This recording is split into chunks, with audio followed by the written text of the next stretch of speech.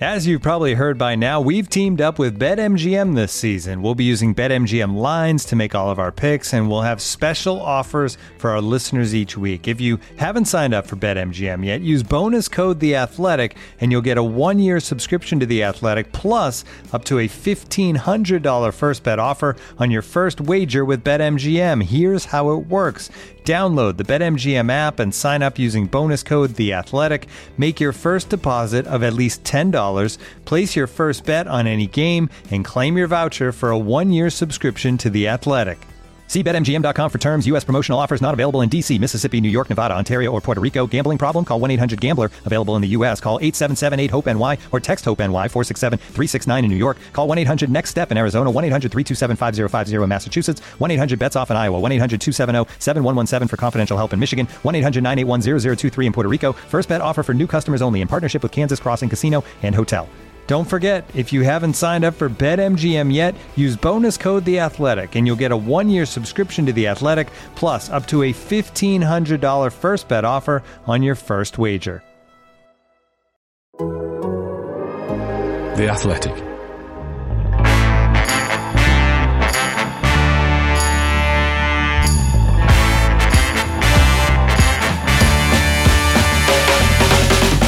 Hello and welcome to the weekend preview on the Athletic Football Podcast, sponsored by Bet365.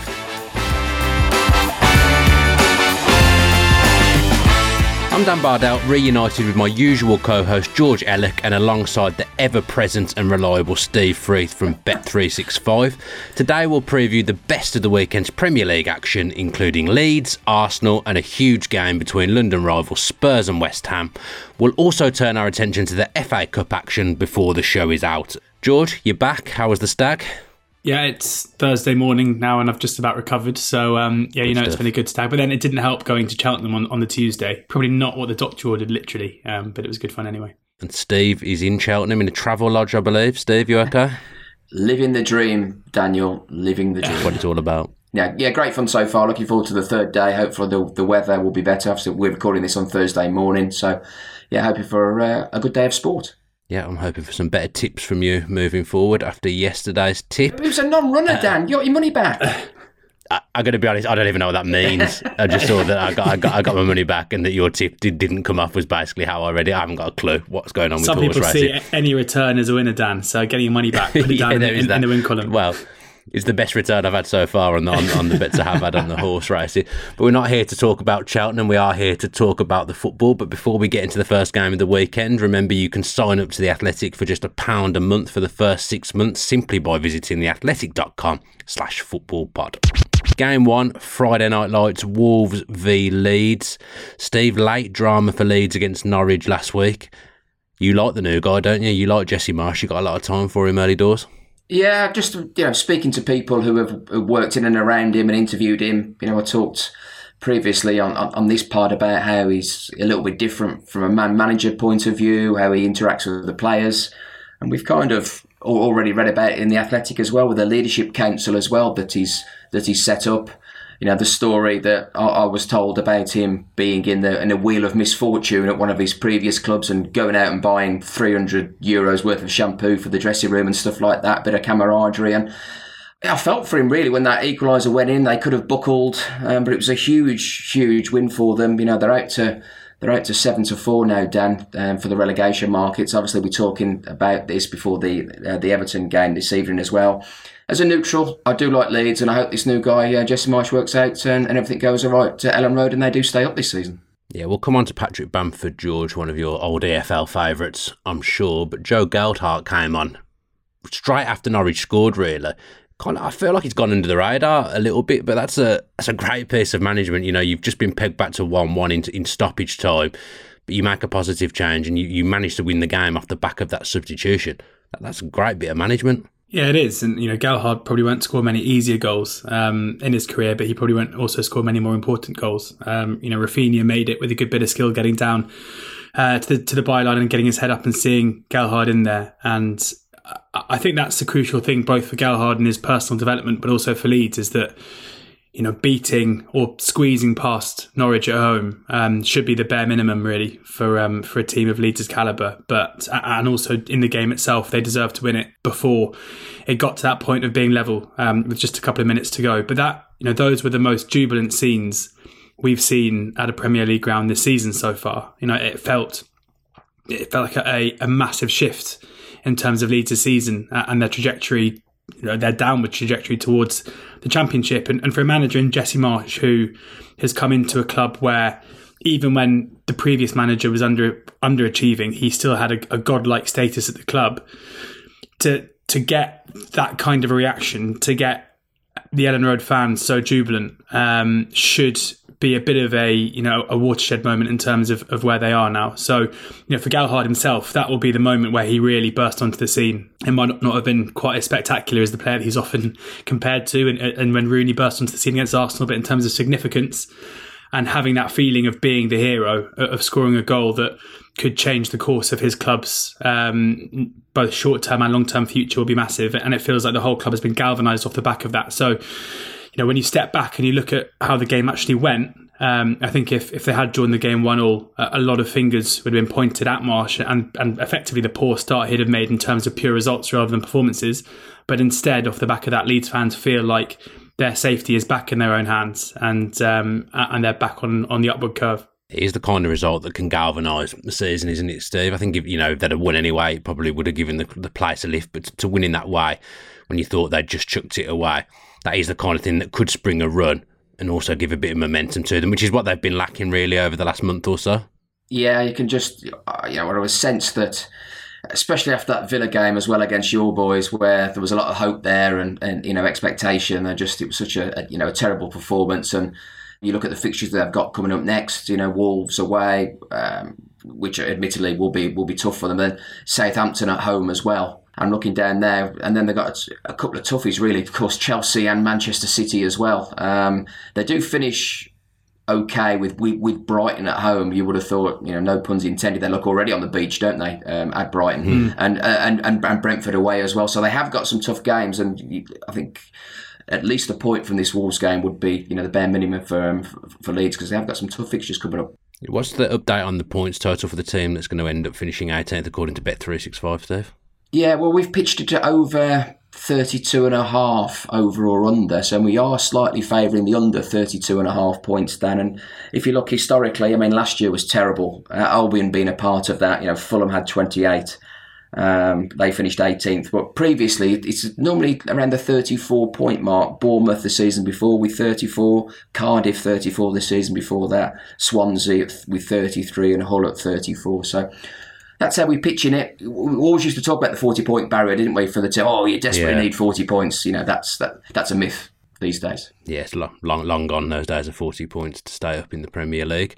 Now, George, he was a little bit ring rusty. He missed a chance that he probably would have snapped up last season, but as he gets more games, Patrick Bamford could be a real difference if they're trying to stay up, couldn't he?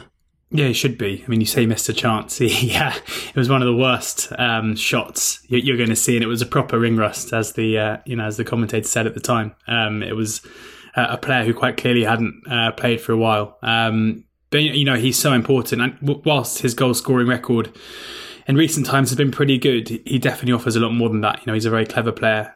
We saw his impact, although I hope Dean Smith isn't listening to this. But in terms of his run in behind for the first goal, he was offside, but his movement was what created the second ball to fall and the opportunity to score the goal. He's incredibly important to them. They don't really have a player who can do what he does. Gerhardt was the one who came on, but we didn't see much of him, really. I don't think he's quite ready yet to be playing consistently, even though he will be fairly soon. But I still think that Phillips is probably the one. Bamford is important, but Leeds are a completely different side when Calvin Phillips is back.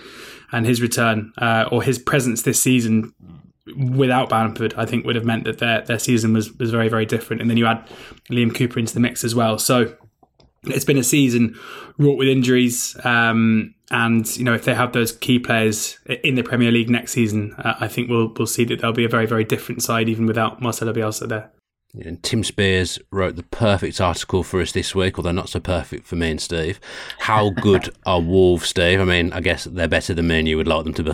Yes, definitely. They're I mean, defensively they're great, aren't they? I mean, it helps when you have a goalkeeper on the top of his game. Jose Sarr this season has been absolutely brilliant, hasn't he, for them? I mean, Bruno Lage, he's a tactically astute manager, different formations, and big managers are actually changing their formations to deal with him, really, and it's looking good for Wolves, and they could easily beat their top 7 finishes that they had a few years ago in consecutive seasons. They are 6-1, Dan, 66-1, to finish in the top 4. God, I hope they don't ever get to 6-1 to finish in the top 4.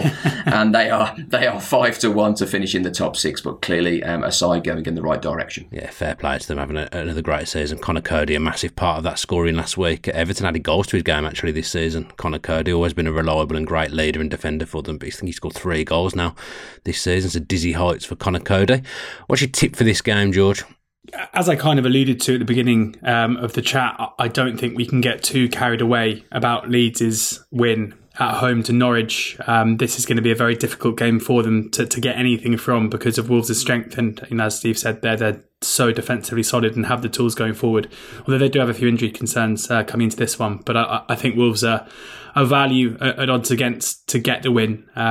We consistently have seen that they are a far better, more functional footballing side than Leeds, and I think maybe Leeds' result and the manner of it, which, as we say, could galvanise them, has been taken a little bit too much, in terms of its importance coming to this one. So 23-20 with Bet365 Wolves are, which I think seems a fair price for a home win. Looking for an assist with your credit card but can't get a hold of anyone? Well, luckily, with 24/7 US-based live customer service from Discover, everyone has the option to talk to a real person anytime, day or night. Yep, you heard it right. You can talk to a real human in customer service anytime. Sounds like a real game changer, if you ask me. Make the right call and get the service you deserve with Discover. Limitations apply. See terms at discover.com/creditcard. This episode is brought to you by Michelob Ultra, the official beer sponsor of the NBA. Want to get closer to the game than ever before? Michelob Ultra Courtside is giving fans the chance to win exclusive NBA prizes and experiences like official gear, courtside seats to an NBA game, and more. Head over to MichelobUltra.com/courtside to learn more.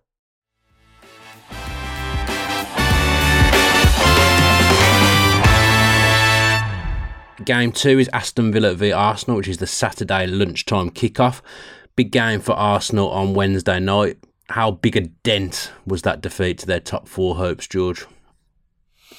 Pretty big. It'll be frustrating for them. Do you think? I'm sorry to interrupt you. It's Liverpool. Is it not just expected? Well, that's what I was going to say. I think you look at they are still clearly the most likely team to finish in the top 4 of those who are chasing. If we take out the top 3 who we can pretty much put in as a shoe-in, and that's reflected in the odds. They're 4-7 to finish in the top 4. Spurs 11-4, United 130, West Ham 20-1. So it shows they're still there.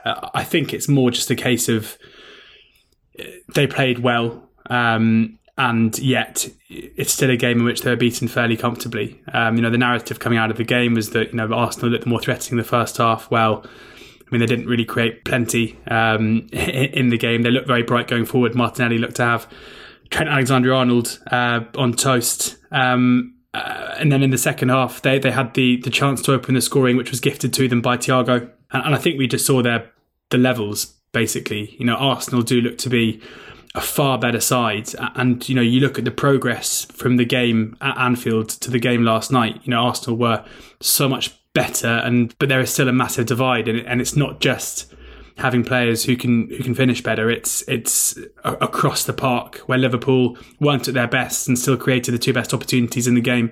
When it came to Alisson having to make one big save, he made it. When it came to Aaron Ramsdale, who's been fantastic this season, having to make one big save, he got a hand to it and still couldn't stop it going in at the near post. So I think it's just a sign maybe that there is still, it just goes to show how big the gap is and what Arsenal have to do. Because whilst this season's ambition is to get into the top 4, Mikel Arteta's job and his ambition long term is to bridge the gap between Arsenal and Liverpool. And last night was the closest they've come to it, but still ended up falling pretty far short. But you are right. In terms of their top 4 aspirations, it's probably a frustration for them that their run of wins is over. Any momentum built might be halted, but beyond that, they were probably only in to get. I think Liverpool were even money, so they were in to get a point basically, and they didn't manage that. Yeah, complete change of tact from me, Steve, from the start of the season. But I was quite impressed with Arsenal last night. I think they are actually on the right track. I think the one thing they're short of this season, which will be rectified in the coming years, is having that squad depth. They looked a little bit leggy and a little bit tired last night. They've also got that lack of a goal scorer. I guess Lacazette's sacrificing himself for the team at the moment, playing in a certain way that I don't think really suits him. But in a week where Ronaldo and Kane have been in the goals for Spurs and United, that's where Arsenal are going to come up short if they do, isn't it? That lack of a goal scorer. Yeah, I did manage to watch the game last night, Dan, and I was with George's opinion that I just thought that Liverpool were going to win the game. You could just sense it, and Arsenal don't have any players in double figures, do they, for goals at all? Of course, you look at the two benches last night, and Liverpool compared to Arsenal's, there's a huge difference there, and the XG as well. Some of the younger kids are really outshooting their numbers by the amount of goals that they've scored, and the XG says they've done really well to do that. Saka's outscoring his by a couple. Smith Rowe's been outscoring his by 5. Odegaard by 2.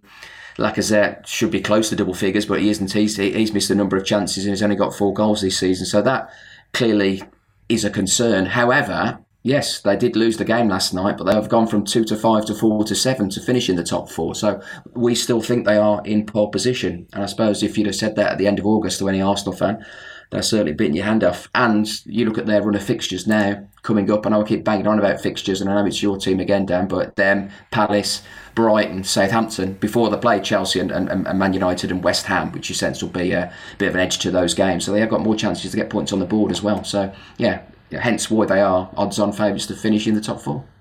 Yeah, not much rotation gone on at Arsenal recently. And like I say, George, they did look a little bit leggy last night. Arteta says it's now the biggest game of the season against Villa on Saturday. Maybe time for Smith Rowe to come in and have a start just to freshen it up in some way.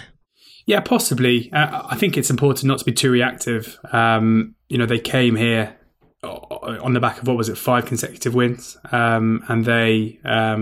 as we just kind of all praised them in their performance against the team who are now 1 point off the top spot and are quite clearly operating and playing at a level at the moment that is the best in the Premier League. So I think it's important not to be too reactive. It is a midweek game followed up by a Saturday game or a Sunday game, isn't it? Which is not ideal in terms of keeping players fresh. So for that reason, possibly, but they found a pretty good winning formula. You've had certainly Odegaard and Martinelli look to be in very good form. Martinelli was stupendous last night.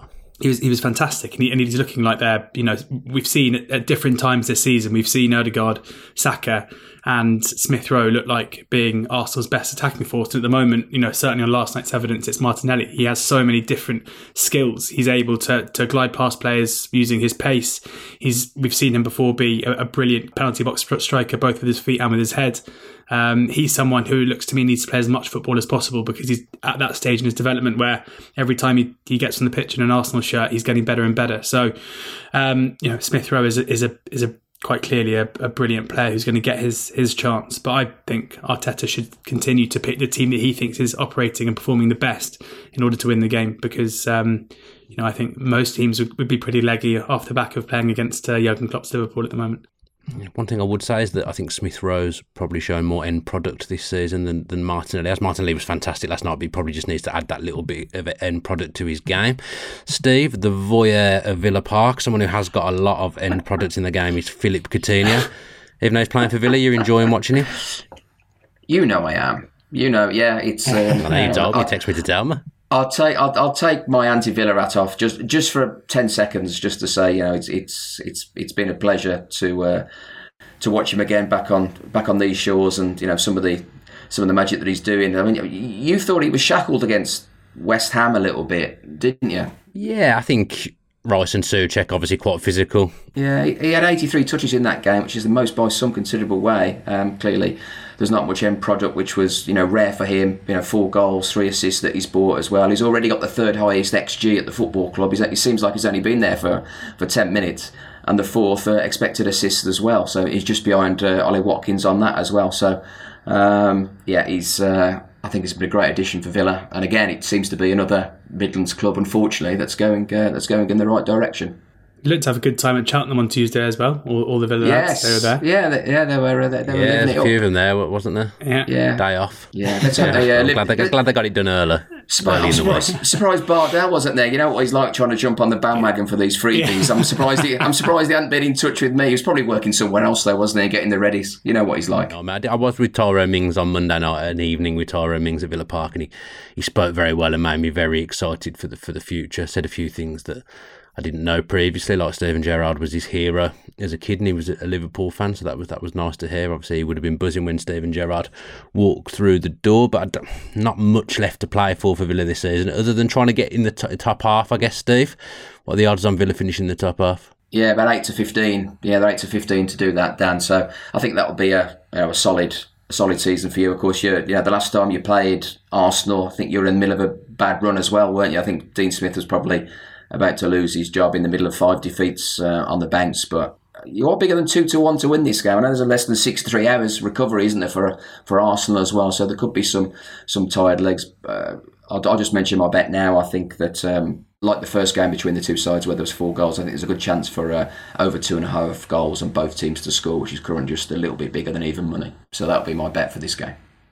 Dan, as a Villa fan, you talk there about there's not much to play for here. It's a bit further for you guys to travel to the beach than it is for Brighton, but you might be making the journey fairly soon. But I mean, what are the expectations now? Gerrard's first summer and looking ahead to next season. In this season, I'd definitely be happy with top half because we just fell short of that last season. So there'd be a little bit of progress, and it has been a disruptive season. They've had 2 horrific runs and obviously had 2 managers as well. So I think this season, finishing 9th or 10th, I'll be very happy with that. Longer term, want to be pushing towards the top 6. I don't expect to finish top 6, top 7 every season, but just pushing towards there and just trying to win a cup, George. Haven't won a cup since 1996. It pains me every season when we get knocked out the FA Cup early because I just want to win it. There's like so many generations of Villa fans that haven't seen Villa win the FA Cup because the last time was 1957. I just want a cup. I just want to win something. So that for me, pushing towards top 6, 7 and winning something. I think that's what Gerrard's alluded to in past interviews as well. I think that's what he wants and what his ambitions are. So yeah, one of these days, I'd just like to see us win something. He knows a thing or two about winning cups as well. He might not know about winning a league, but he knows about winning the cup. Exactly. I mean, I don't think. Yeah, I've got no great ambitions of us winning the league, so he doesn't need to have that previous knowledge of winning the title. But yeah, I'd like us to be winning a cup very, very soon. Game 3, Spurs v West Ham. Now Spurs are level on points with West Ham with a game in hand, Steve. It feels absolutely must win for Spurs, particularly after Arsenal dropped points on Wednesday night. In a little, well, I say they're in a groove. They said to win one and then lose one, Spurs. You think they've got it back and then they'll lose the next one. So still inconsistent under Conte. Yeah, they are. Of course, good result against Brighton. Into 5th favouritism for the top 4 at 11-4 as well. And of course, it was a good result that Harry Kane, from our charity bet point of view as well, after all the stick that you gave me, Dan, this is going to give me the most pleasure this season, I think, if Harry Kane finishes second and we get our each way money at 33-1. They're just a side that I just wouldn't trust totally. I mean, I don't know if you remember this game. Was it last season when Spurs were 3 up against West Ham and it finished 3-all? Was Jose in charge then? Was he? A couple of home games, he had to get more points on the board. And again, every game we're talking about, we seem to be playing Villa. So you've got them at home, haven't you, at the start of April as well? And the games look nice. Brighton, Brentford, Leicester as well. So top 4 race isn't totally over just yet. Yeah, George. I mean, Arsenal have kind of benefited from not being in Europe this season. If Spurs don't manage to make the top 4, would it be a benefit for them just missing out on Europe completely? I'm going to say yes. I have no idea. I think a few Spurs fans might disagree with that. But normally when you have teams who don't have Europe to worry about, and it's something that we haven't really spoken about too much with Arsenal this season and Arsenal's improvement, it'll be very interesting to see if Mikel Arteta is able to continue Arsenal's upward curve if they're in the Champions League or even the Europa League next season. Antonio Conte is someone who has won a Premier League title with a club who didn't play in Europe that season when he came in at Chelsea.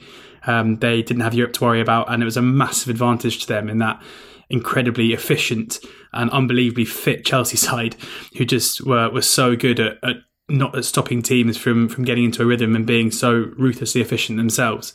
So I think, in a way, when you're looking for a bit of a reset, which I think is what Spurs have been trying to do now for about 3 years, And when you've got a manager of Conte's ability, especially one who probably more so than any other manager wouldn't be too averse to managing a side who are out of Europe, because in the past it's helped him win a domestic title, and probably the biggest domestic title in world football, it maybe wouldn't be the worst thing. But at the same time, if you finish out of Europe, you're suddenly going to have certainly Harry Kane, possibly Heung-min Son and other players knocking on the door saying, sorry, I'm this age and I want to be playing in Europe. Well, do you think they'd care if they were in the Europa League or the Conference League? Do you think it would actually bother them that much? No, probably not. They want Champions League, don't they? I mean, I think it's possibly just a status thing as well. But then at the same time, Conte could probably say to Harry Kane, look, last time this happened to me, look what happened. Stick around and we might actually win something. Yeah, it was a wild January. I think Bentancur was man of the match last night, and Kulusevski's he's added something nice to that front three. Lucas Moura has been a good player for Spurs and had good moments for Spurs, but Kulusevski looks like he complements what Son and Kane offer a little bit more, doesn't he? Yeah, very much. He's still quite young, isn't he? Is he 21 as well? He's a young boy. It looks to be a great player. I think I certainly questioned whether it was a panic buy, but he has been very eye-catching indeed. He's bought goals, he's bought 3 assists as well.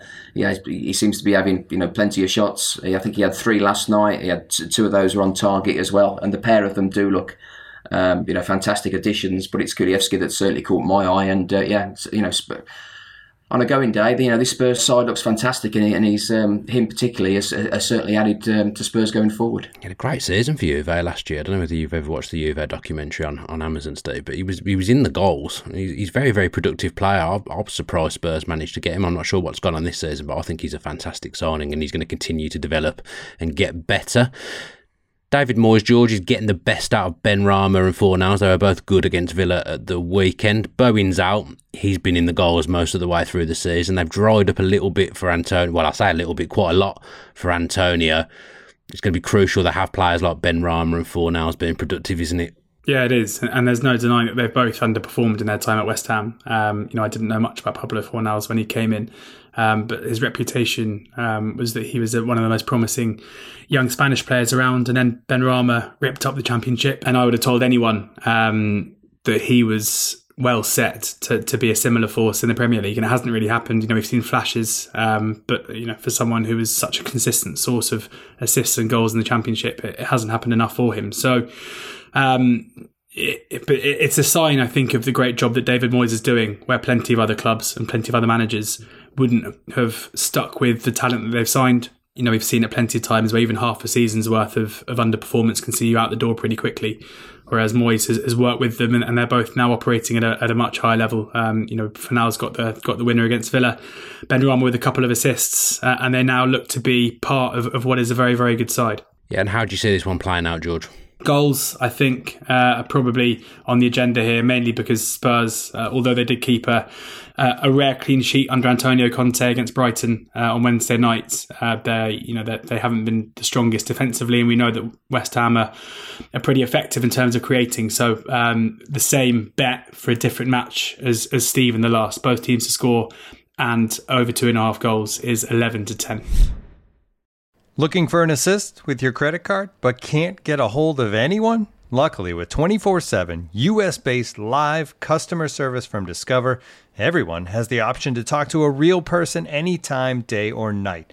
Yep, you heard that right. You can talk to a real human in customer service at any time. Sounds like a real game changer if you ask us. Make the right call and get the service you deserve with Discover. Limitations apply. See terms at discover.com/creditcard. Victorinox, the makers of the original Swiss Army knife, have been a reliable companion for life's everyday challenges, mastering functionality, innovation, iconic design, and uncompromising quality with its products. The Victorinox Swiss Army knife provides you with all the things you don't think about until you need it: tweezers, a screwdriver, and even a corkscrew. With the Victorinox Swiss Army knife, you can be prepared to master everyday life. You can find Victorinox Swiss Army knives at Dick's Sporting Goods.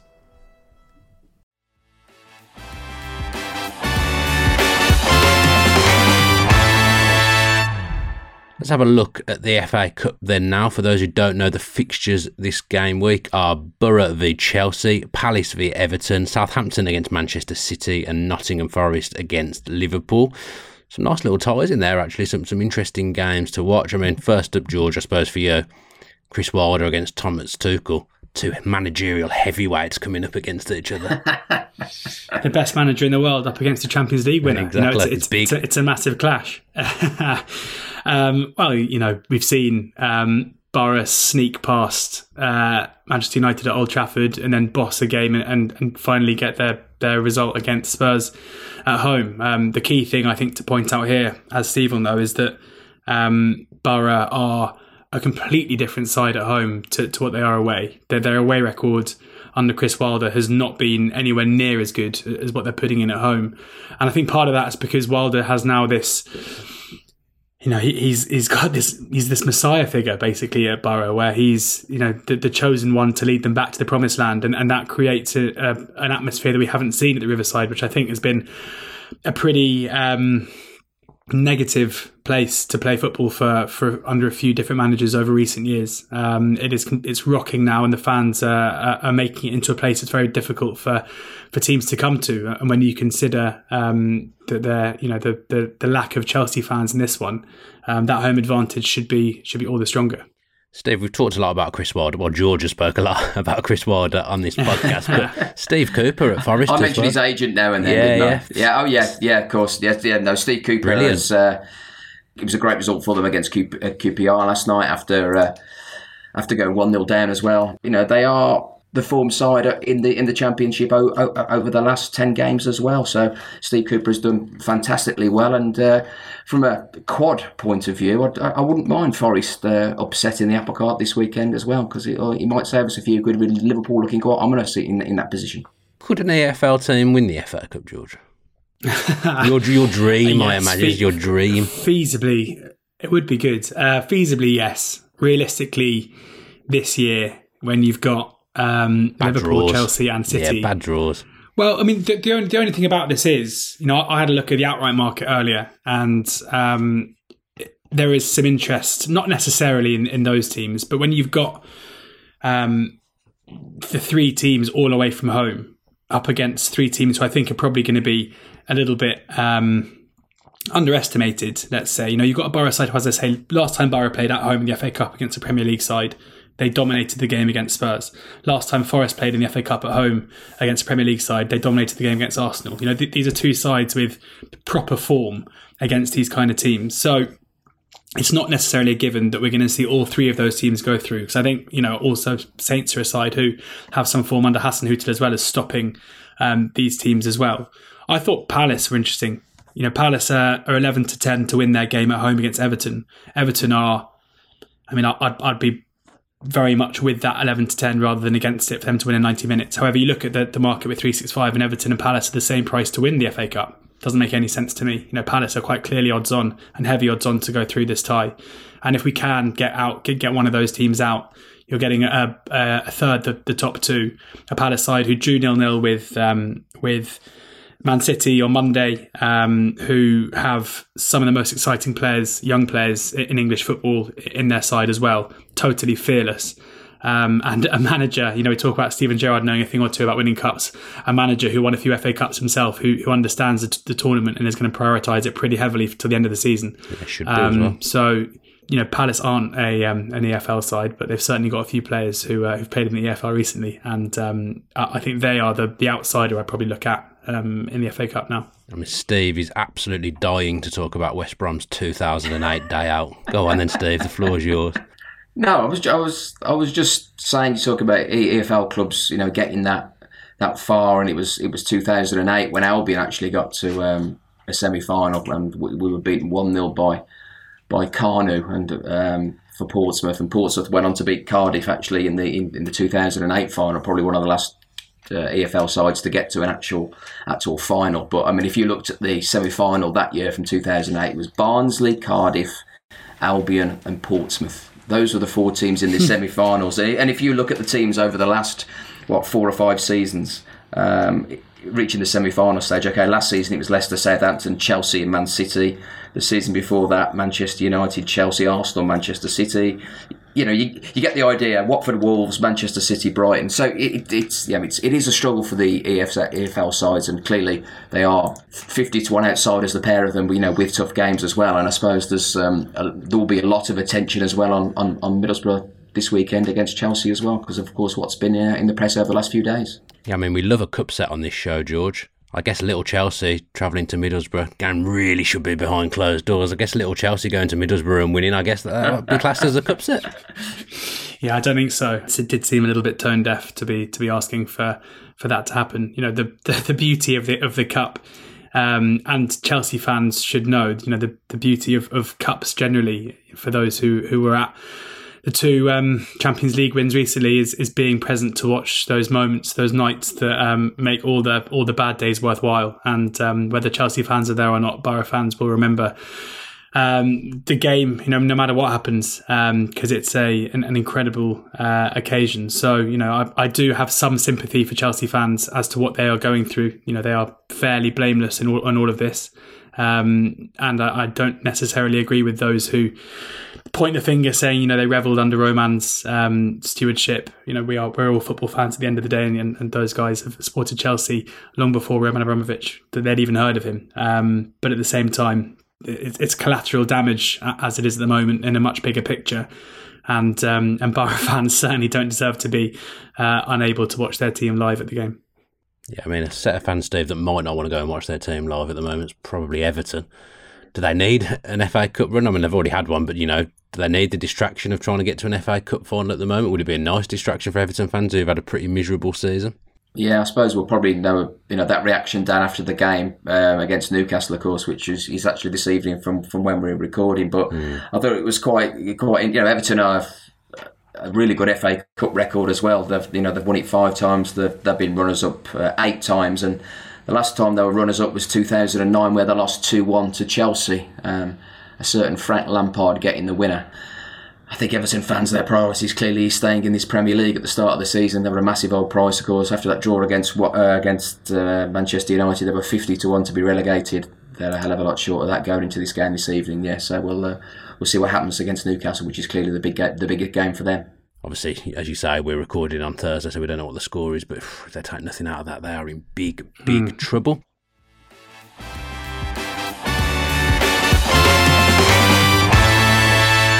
Just enough time for me to remind you to subscribe to The Athletic today and gain full access to all the brilliant articles, as well as ad-free podcasts for £1 a month for the first 6 months by visiting theathletic.com/footballpod. My thanks go to George and Steve as always, and of course all of you for listening. Please remember to rate and subscribe. Mark Chapman's going to be back on this feed on Monday. You've been listening to The Athletic Football Podcast. Have a great weekend and enjoy all the football. The Athletic.